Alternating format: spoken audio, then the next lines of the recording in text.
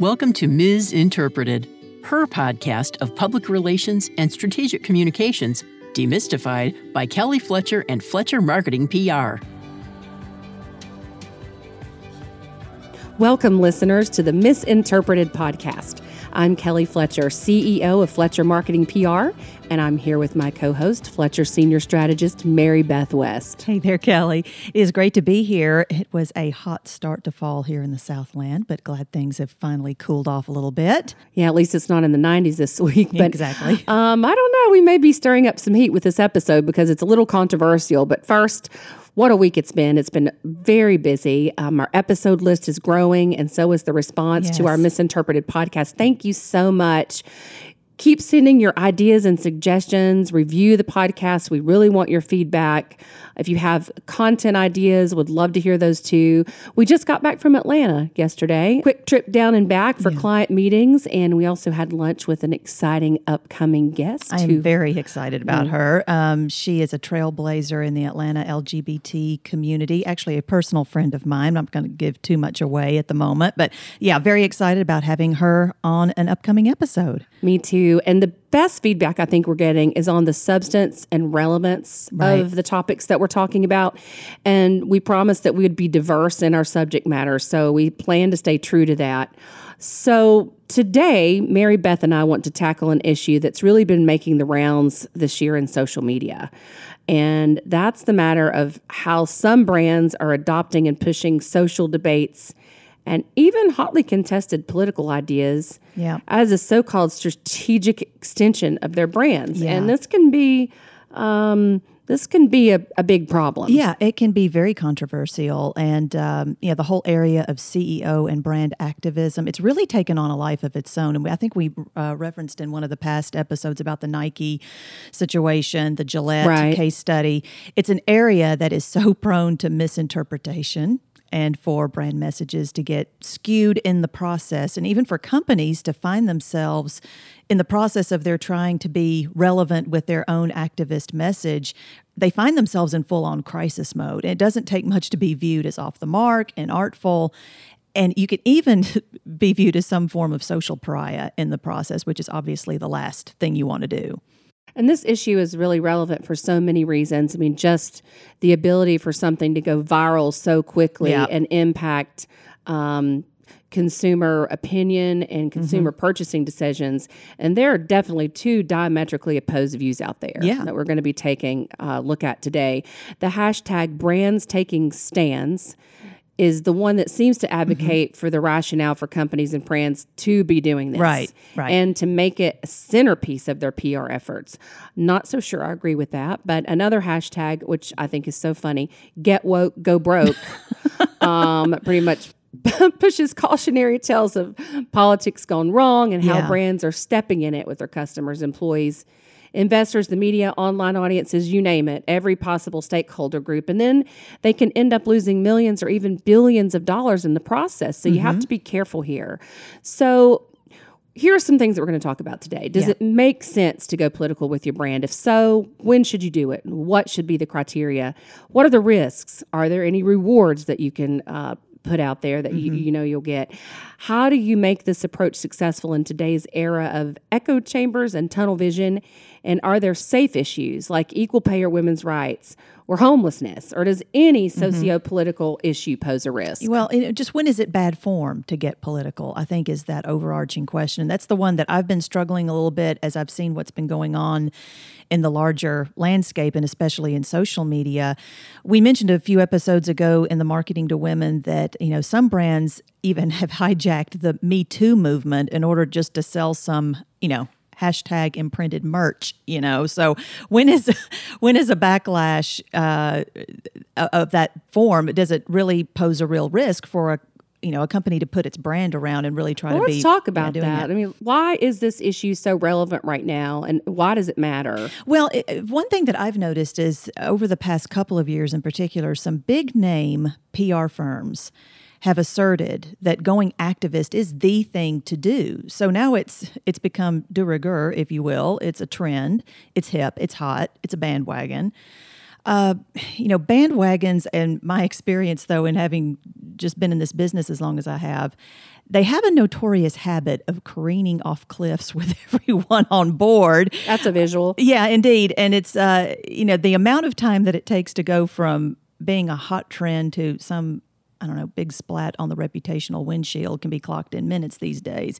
So when does CEO activism morph into a form of open mouth, insert foot syndrome, but in a very contrived, very high investment way? I mean, these companies are sinking some serious dollars into these activist campaigns at the behest of PR counsel. So, at the same time, you have to be sophisticated so that audiences can see right away that it's not some type of contrived effort, that it's an organic thing. But a lot of times, I don't think that that's what's happening. No, I think it is contrived and manufactured for the most part. And it seems to me that research is probably getting the short end of the stick on this. Yeah, I would agree. And we're going to look at some studies today and refute some of the data, but there's so much bad advice that is getting pushed out there by trusted authorities. And there's a serious risk. We cannot forget that one campaign gone wrong can put you out of business. Right. It poses very serious financial risk. And, when you back up and look at the 30,000 foot view, it seems that the public relations profession should be about bringing people together and not creating so much divisiveness, not contributing to the divisiveness. It seems like the last thing our global society needs is more grist for the mill, pushing perceived divisiveness and all of its little ugly cousins: hostility, rancor, hate, fractured and twisted messaging for the sake of pure profit. All of these things are serious issues that come really part and parcel with this type of strategy. I think it's a fight for profits, and maybe this is just a new trendy way that CEOs think that maybe they can even build their own personal brands in the process. Yeah. There's also the issue of how brand activism is playing into the realm of professional activists. Yeah. And exploiting these causes. We've seen a whole industry pop up surrounding that. There are even nonprofits who have popped up. Or so-called nonprofits. So-called Very nonprofits. often they're into astroturfing and trying to lend the appearance that they are doing a grassroots campaign, or that a grassroots campaign has organically manifested itself when nothing of the sort has happened. It's all completely propaganda. Right. So I think in PR right now, I think we live more in a world of propaganda than we ever have. But one thing that's of particular concern to me is youth activism, and where young people are being used as pawns on the national or even international stage. I'm not going to mention any examples here, but I think most people have seen this play out, and kids are getting pushed out there in ways that are going to impact them for the rest of their lives. And I hate to see that. Yeah. I mean, things can get out of hand. With activism PR, what PR firms and their clients are often igniting is, I think the best way for me to describe it is that they intend for it to be a controlled burn. Okay. I mean, let's look at when you think about the world of literal firefighting, and very often when we talk about crises, we're talking about things that are on fire, things like that are your office once was. Yeah, exactly. Yeah, that's a whole other episode for sure to talk about that for crisis communications. But this imagery that we have, a controlled burn is where firefighters intentionally set small fires that are intended to be 100% controlled for the purpose of reducing flammable materials in the wild. It's like underbrush and things like that. The whole intent of a controlled burn is prevention of a crisis in that context. But you look at the world of PR, and activism PR generates what can immediately be fiery discourse. I mean, the exact opposite. Instead of prevention. Yes, exactly. And on a public stage to boot. I mean, it's intended to be maintained and controlled by the brand for purposes that support the brand. By casting the brand, as a hero, a fighter for the greater good, truth, justice, in the American way, mom and apple pie. The brand should never be the hero. And I think these activist that's such a good brands, point. Yeah. the activist brands are trying to make the brand a hero, even in ways and spaces that are completely irrelevant to what they do or who their customer base or their stakeholders are. That is such a good point. And it's I think it's irrefutably old school that the brand be the hero and always Yes. the hero and always have all of the answers. And I do think that notion is incredibly naive. I mean, going back to my little fire analogy here, I mean, whenever you throw a lit match into the kerosene of today's public discourse, I mean, that's what we're talking about here. Like social media, anything else that can attract the attention of cable news or a celebrity Twitter handle with millions of followers, that fire that gets ignited can be anything but controlled. I mean, that's the power of unintended consequences when we talk about this purposeful brand activism PR. It's as high risk as it can be. And, crises can easily ignite in the process. Who does that benefit? Well, for one, it can sure benefit PR firms. I mean, It's extra work for us. yes, exactly. And I think there's this fiduciary level of intent that we should have and we talked about this on one of the very early episodes of Misinterpreted, that as public relations counsel, we should be fiduciary stewards of our clients or our employers' resources. But ironically, we have quite a few firms out there right now that are aggressively advocating. I mean, they're out there advocating for brands to ignite these fires and to hire them, these PR firms themselves, to help them not only in the ignition of the fire, but also the containment program. yeah, putting it out or dealing with the full-on crisis that ensues there. So if it explodes into a full-on crisis, these same PR firms have got you covered there too, not so coincidentally. Yeah. All of them have their crisis management practices as well that they're more than happy to charge full rate to these same clients. Isn't that called returning to the scene of the crime? Exactly. Well, it's called kind of a conflict of interest. I mean, but yes, there are a lot of different terms for it for sure. But, that they can be then paid to help contain the crisis that, ironically, the PR firm started by virtue of this jacked up activism strategy. It's kind of crazy. So listeners, I mean, especially those with PR firms that have thriving activism or cause marketing practices out there, forgive the comparison. But, I think that what we're seeing here is not just a controlled burn by PR firms that have gone whole hog, if you will, in pushing activism and cause marketing practices. It's my argument that what may be going on here in some cases is nothing short of arson, really, and a big insurance policy only for the PR firms. And I think for us to come out and take a stance on it is very important because from an ethics standpoint and from who we are as an agency, it's not what we're about at all. Right. Now, is this the case in every single scenario? I mean, absolutely not. And we shouldn't cast criticism in the form of absolutes. Activism campaigns, I think that when undertaken ethically, to your point, and for the right reasons, and with the client being fully engaged and aware of what's going on, what they're signing up for, and to what specific ends it's going to take their brands, that all can be very compelling and effective in the right contexts.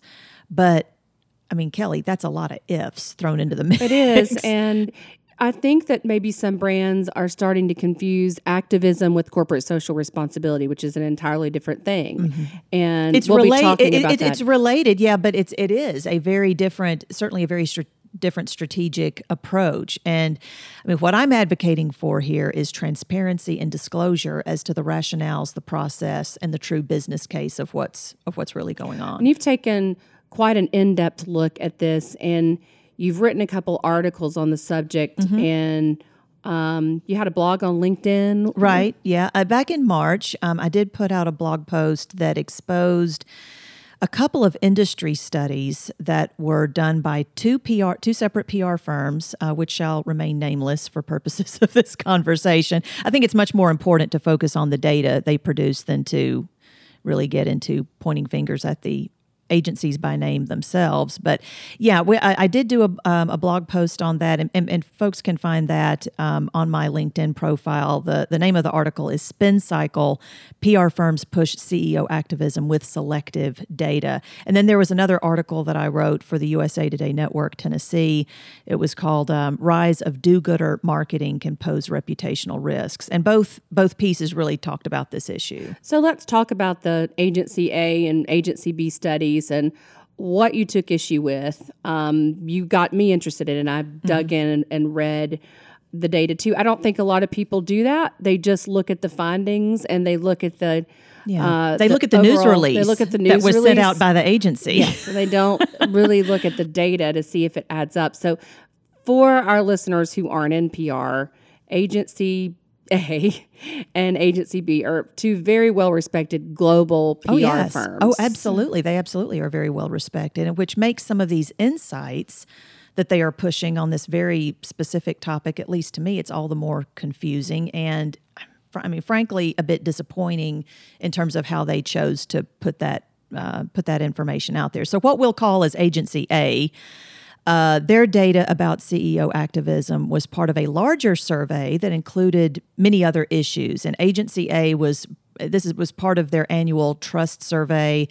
If I said out loud what the name of the survey is, I think most people in the industry would recognize it. It is one of the most cited longitudinal studies on the issues of reputation and trust globally. I, in fact, have cited it many times over my career this past decade. It's a very valid study in and of itself, but this specific component of it that they generated was problematic. My problems with both firms' survey analyses were focused squarely on their conclusions specific to the CEO activism topics. Okay, so let me just kind of focus on that part.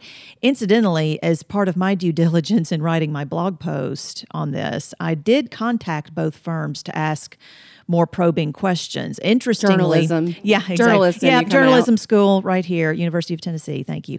I emailed 2 Agency A officials just to ask them some questions and try to follow up and kind of probe at how they arrived at their data. Both of my emails to them were ignored. However, Agency B, the second one with the second study, they were very responsive. In fact, they responded within minutes of my emailing That's them. awesome. So they get kudos, even though they will remain nameless for purposes of this conversation. But they were quite courteous, very helpful in they basically confirmed everything that I was gleaning from the study is actually being quite problematic, which was interesting.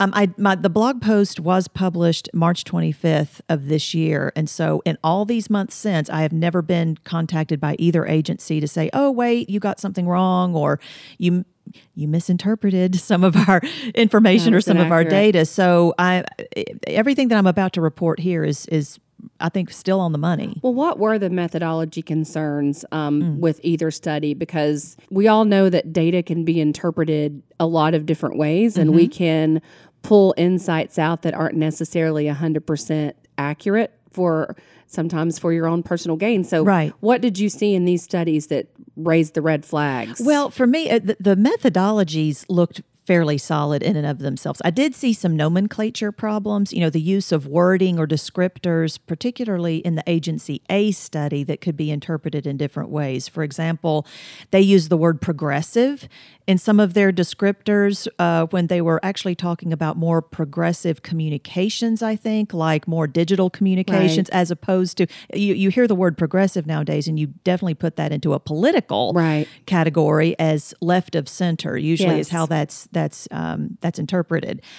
Interchanging the terms social issues and societal issues. I mean, there were some things like that may be kind of nitpicking in some people's view, but they never did really quantify or define some of those kinds of terms. But all of that stuff aside, really, my biggest issue with both studies was that pro-activism, these survey news headlines that they put out arguably reflected what I think were just cherry-picking exercises. They did not match some of these PR firms' own critical data points. And I mean, Kelly, frankly, I think they hardly tell the whole truth about CEO and brand activism's downsides. And we've already talked about what those look like. Well, admittedly, when I browsed through both of the studies, I paid more attention to the graphics, the call-out graphics, because we're all busy. And I think as professionals, we have a tendency to just trust whatever's out there if it's from a reputable source. So I paid more attention to the graphic takeaways than anything. But what were the biggest issues that you saw from the actual survey data of either study? Well, and I'll keep it high level because actually there were numerous problems, and you'd have to look at the blog post that I put together to really see and dissect all of that. If you're really interested, you can take a look. But let me just keep it high level. For Agency A, their survey news release headline blasted out the news, and I'm going to quote this, quote, "Survey of institutional investors reveals urgent need for public companies to address societal issues to build trust," end quote. Okay, so from that headline I'd like alone, to call BS on that. well, and I was very interested when I saw that headline, and of course, it prompted me to get more into the nuts and bolts of the analysis. But from that headline, I think really any normal consumer or certainly business person would infer a pretty sweeping statement and a mandate. I mean, urgent need for publics to address societal issues And to that's build when trust. the CEO calls in the communications person and says, we need to do this. Right, exactly. And It's- automatically thinks it's going to work and it's a great idea. Exactly. Well, and Agency A, in their news release, they reported that, quote, 98% of investors think public companies are urgently obligated, not just that they need to do it, they're obligated to address one or more societal issues, end quote. So, I mean, does that mean that all public companies, which incidentally are the ones with the highest budgets for PR, need to pull out their soapbox and just start promulgating opinions on any number of politically oriented topics? I mean, that's a takeaway that I think some people might get. Oh, I think so. And it's a firestorm, using that analogy again, waiting to happen with various publics. Right. But even that 98% number, it ended up being, I think, very misleading because upon review of their published full results of the study, only cybersecurity and workplace diversity registered above 50% of U.S. institutional investor support for companies to take a public stand. Which those make a little bit more sense. Cybersecurity and workplace diversity. But that does not equal a headline as strong as right. what was... Basically what they had was a list of all of these different, quote, societal issues, of which those two were on that list. But like things like gun control, they were not on the list. Some of these more controversial subjects. And if any institutional investor responded to the survey, just checked even one of all the things that were on the list, that was included in the 98%. Okay. So this is where we get into the cherry picking of data and the slicing and dicing of things. And in truth, Agency A's list really only received lukewarm to weak institutional investor support for companies to take a stand on, issues across the board. I mean, it just wasn't there. Now, let me shift over to Agency B and the study that they had. There were just a lot of issues on that one and how the data were reported and, in my view, mischaracterized. And, for example, Agency B had this huge headline touting their survey data saying, CEO activism pays, all caps, exclamation point, with big dollar signs all over their call-out graphic, okay? So, money is to be made here with CEO activism was the implied message. And the exclamation point is like laughing at your own joke. Exactly. Well, and the firm stated in its news release that CEO activism positively affects U.S. consumer purchase decisions. They even said, quote, 42% of consumers aware of CEO activism have taken action through purchasing behaviors. Now, 42%, it's a lukewarm number to begin with, but listen to this. Shocking fine print on that one. And I just have to laugh. Nearly twice as many consumers said their action taken has been not to buy from or even to boycott the activist company as opposed to buying more from the company. Okay. So not only are these respondents saying that they would not buy from or even boycott the company, this was a 7-point increase from the previous year. So this is on an upward trajectory of more people having a negative reaction than having a positive reaction. So their data only indicates that 18%, there's 18% consumer support of a positive purchasing outcome for the activist company, which Agency B excluded from its promotional messaging entirely in the news release. I mean, to me, that is just PR malpractice right there. Yeah. Agency B also made this statement, and pay attention to these last three words, quote, nearly half of consumers, 46%, would be more likely to buy from a company led by a CEO who speaks out on an issue they agree with. Well, duh.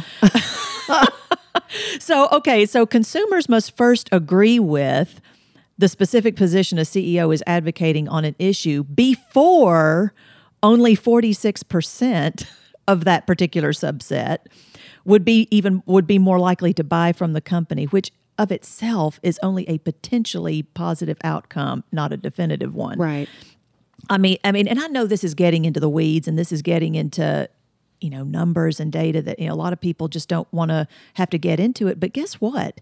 The devil is in the details, and I think we're looking at the devil here. I mean, consequently, Agency B's best assurance to C-suite executives considering an activist PR campaign is that only a percentage of consumers may offer only a prospective positive reaction that all of that just presents a tenuous basis at best to open a Pandora's box of risky corporate activism messaging. It just gets all over me that they had this data underpinning this study, and they came out with the news release that they did. I still can't believe it. Bad for our entire profession.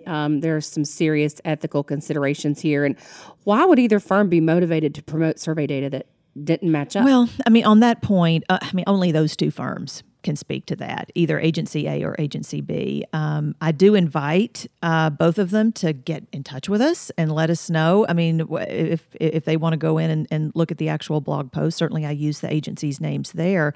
But we do welcome if they have other insights here to allow to this conversation. But I do want to point out the obvious. As I mentioned earlier, there is a profit motive for PR firms that have a, quote, brand activism practice, to be pushing business development to that profit-making area of their agencies. And banging this gong that CEO activism is the best thing since sliced bread or the up-and-coming bright and shiny new thing in the marketing toolbox seems to be the strategy in play here. I think that backing up from this specific example, it's important for all public relations firms to place client and prospective client interests first. And as I mentioned earlier, that includes fiduciary interests.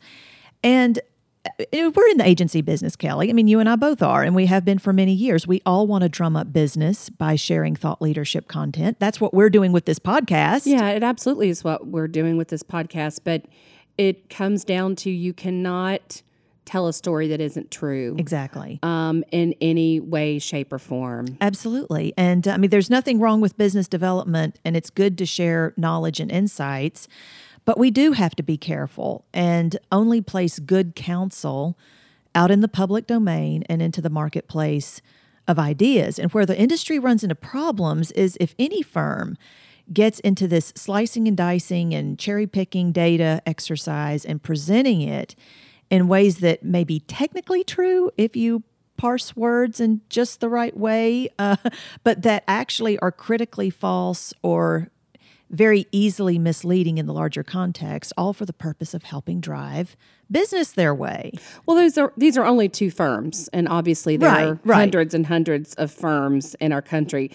But what you're saying is there's a larger impact here? Well, what I have noticed is that both of these agencies' news releases got significant pickup in the end. These are I guess what you would call household name PR firms in the industry. All of us who've been in the business for a lot of years, we'd certainly recognize them.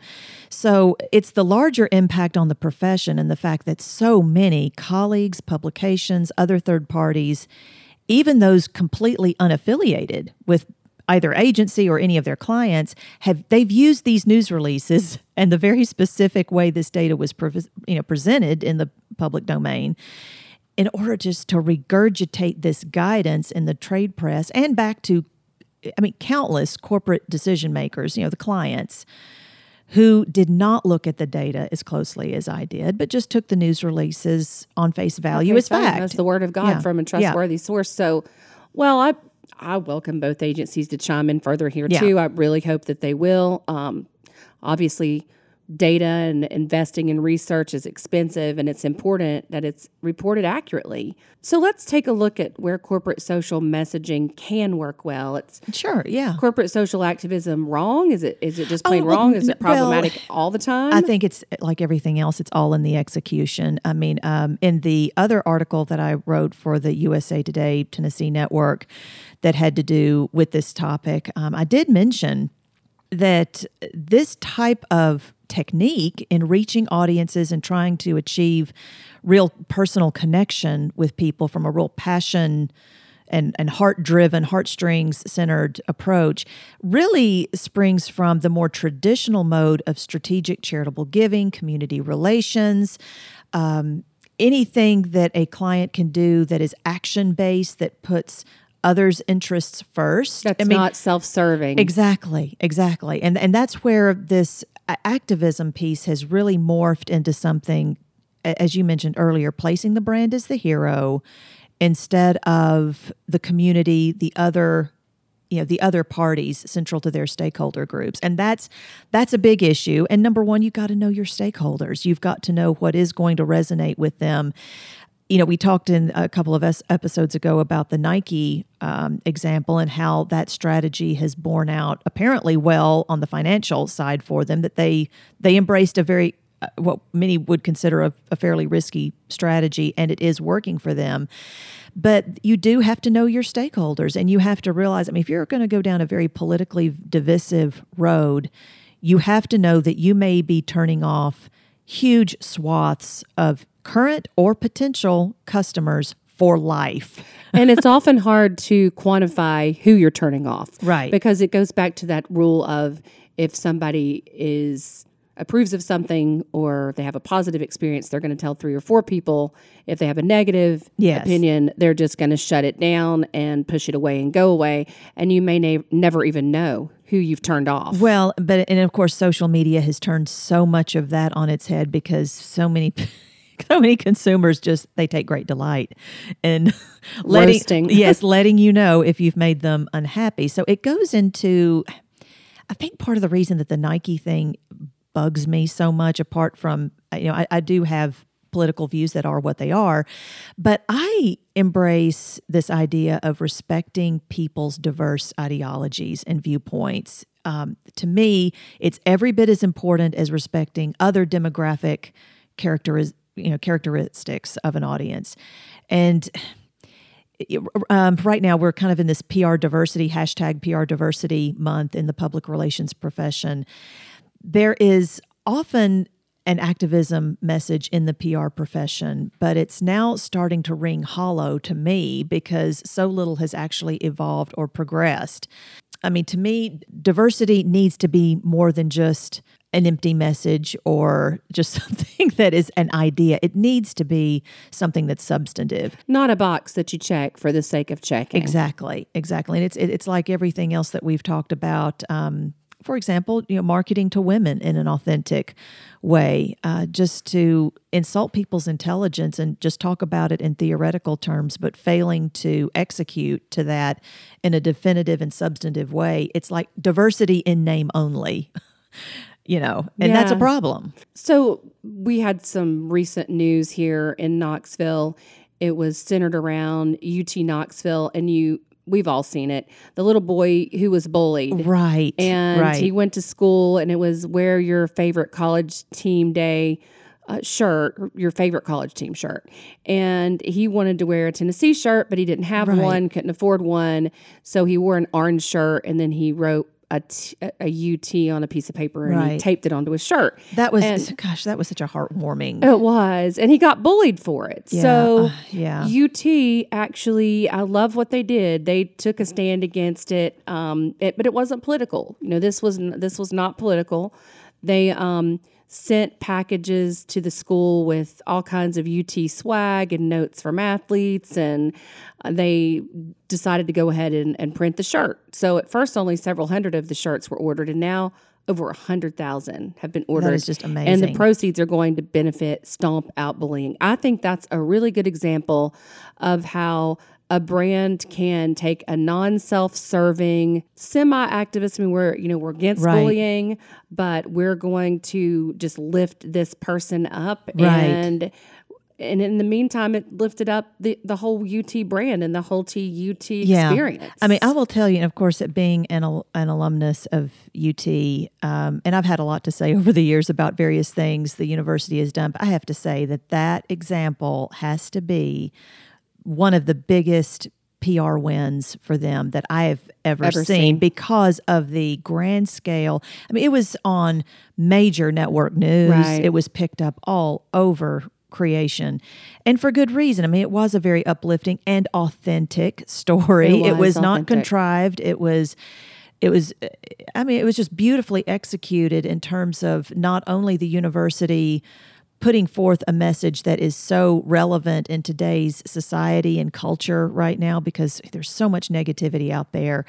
But they even gave the student a scholarship. Right. I think they had basically circled back around after the initial wave of publicity about them producing the shirt based on his design came out. They offered him a full ride scholarship, and I don't think that they've ever even disclosed who the student is or what his name is. You haven't seen that in the news, which I kind of liked the aspect of letting that boy be able to keep his privacy and the family privacy, and it not become, that was not part of it. To your earlier point or about not exploiting kids as part of the story. Right, exactly. Those are the kinds of opportunities brands need to be on the lookout for. Right. Just when can we insert ourselves into a conversation that is not too controversial? I think everybody will agree that bullying is a bad thing, and most people are against it. Of course. And then how can we do something to lift others up and not be self-serving? And that's when you're going to get really true, authentic, good press. And not only that, you're going to make people feel something. Mm-hmm. And when somebody feels something, it's real. And it brings out emotion. Mm-hmm. It just attaches you to that brand in a way that nothing else can do. Mm-hmm. And certainly polarizing messaging and activism, there's such a risk of bringing up the negative feelings. Mm-hmm. And so just as a positive feeling can attach you to a brand, the negative is going to make you never even look twice at that brand again. So yeah. I will say too that I think the biggest hurdle for most brands in being able to execute to that kind of in the moment strategy is their ability to be in the moment and to be ready to execute. Have the time. I mean, we're very often talking about 24-hour time horizon windows to not only communicate a message, but backing up from that, having made an executive decision to do something. I mean, for the university to have made the decision, we are going to commit some resources here to get an initial run of T-shirts done. We're going to commit the staff resources to get this publicized out to support this young man. All of that had to happen in a real-time kind of scenario. It meant boots on the ground with staff and with their team and it really hats off to the executive management at UT for having been very quick in response, and the communications team as well, several of whom are my past employees. I know. Full disclosure. Well, anyway, I guess the moral of the story here with this episode is if Mary Beth emails you, you might want to respond. She emails you and asks you a question. Otherwise, you may have a whole episode about whatever it is that you didn't respond to. Yeah, we'll see what kind of feedback we get from this episode here. It will be interesting to see. But yeah, I mean, kudos to Agency B on that account. They were very responsive to me and told me I hadn't misinterpreted anything. Well, that's good to know. Yes. So to our listeners, don't forget to follow the Misinterpreted podcast on social media. We'll respond to your questions and comments, so please post them using the hashtag MsInterpreted. That's MS Interpreted, and for visibility's sake, capitalize the PR. You can also follow me on Twitter at KD Fletcher, as in Kelly Dawn, as well as Fletcher PR, and you can follow Mary Beth West at Mary Beth West. Our thanks to our sound engineer, Chris Hill of Knoxville-based HumblePod. You can find him at humblepod.com. Join us next week when we welcome Mark Weaver from Radio Systems Corporation to talk about the power, credibility, and cost of influencer marketing. Until then. Thanks for joining us on Misinterpreted Public Relations Demystified. You can keep up with the latest on the podcast at FletcherMarketingPR.com and on iTunes, Spotify, Google Play, or wherever you listen to podcasts. We'll see you next time.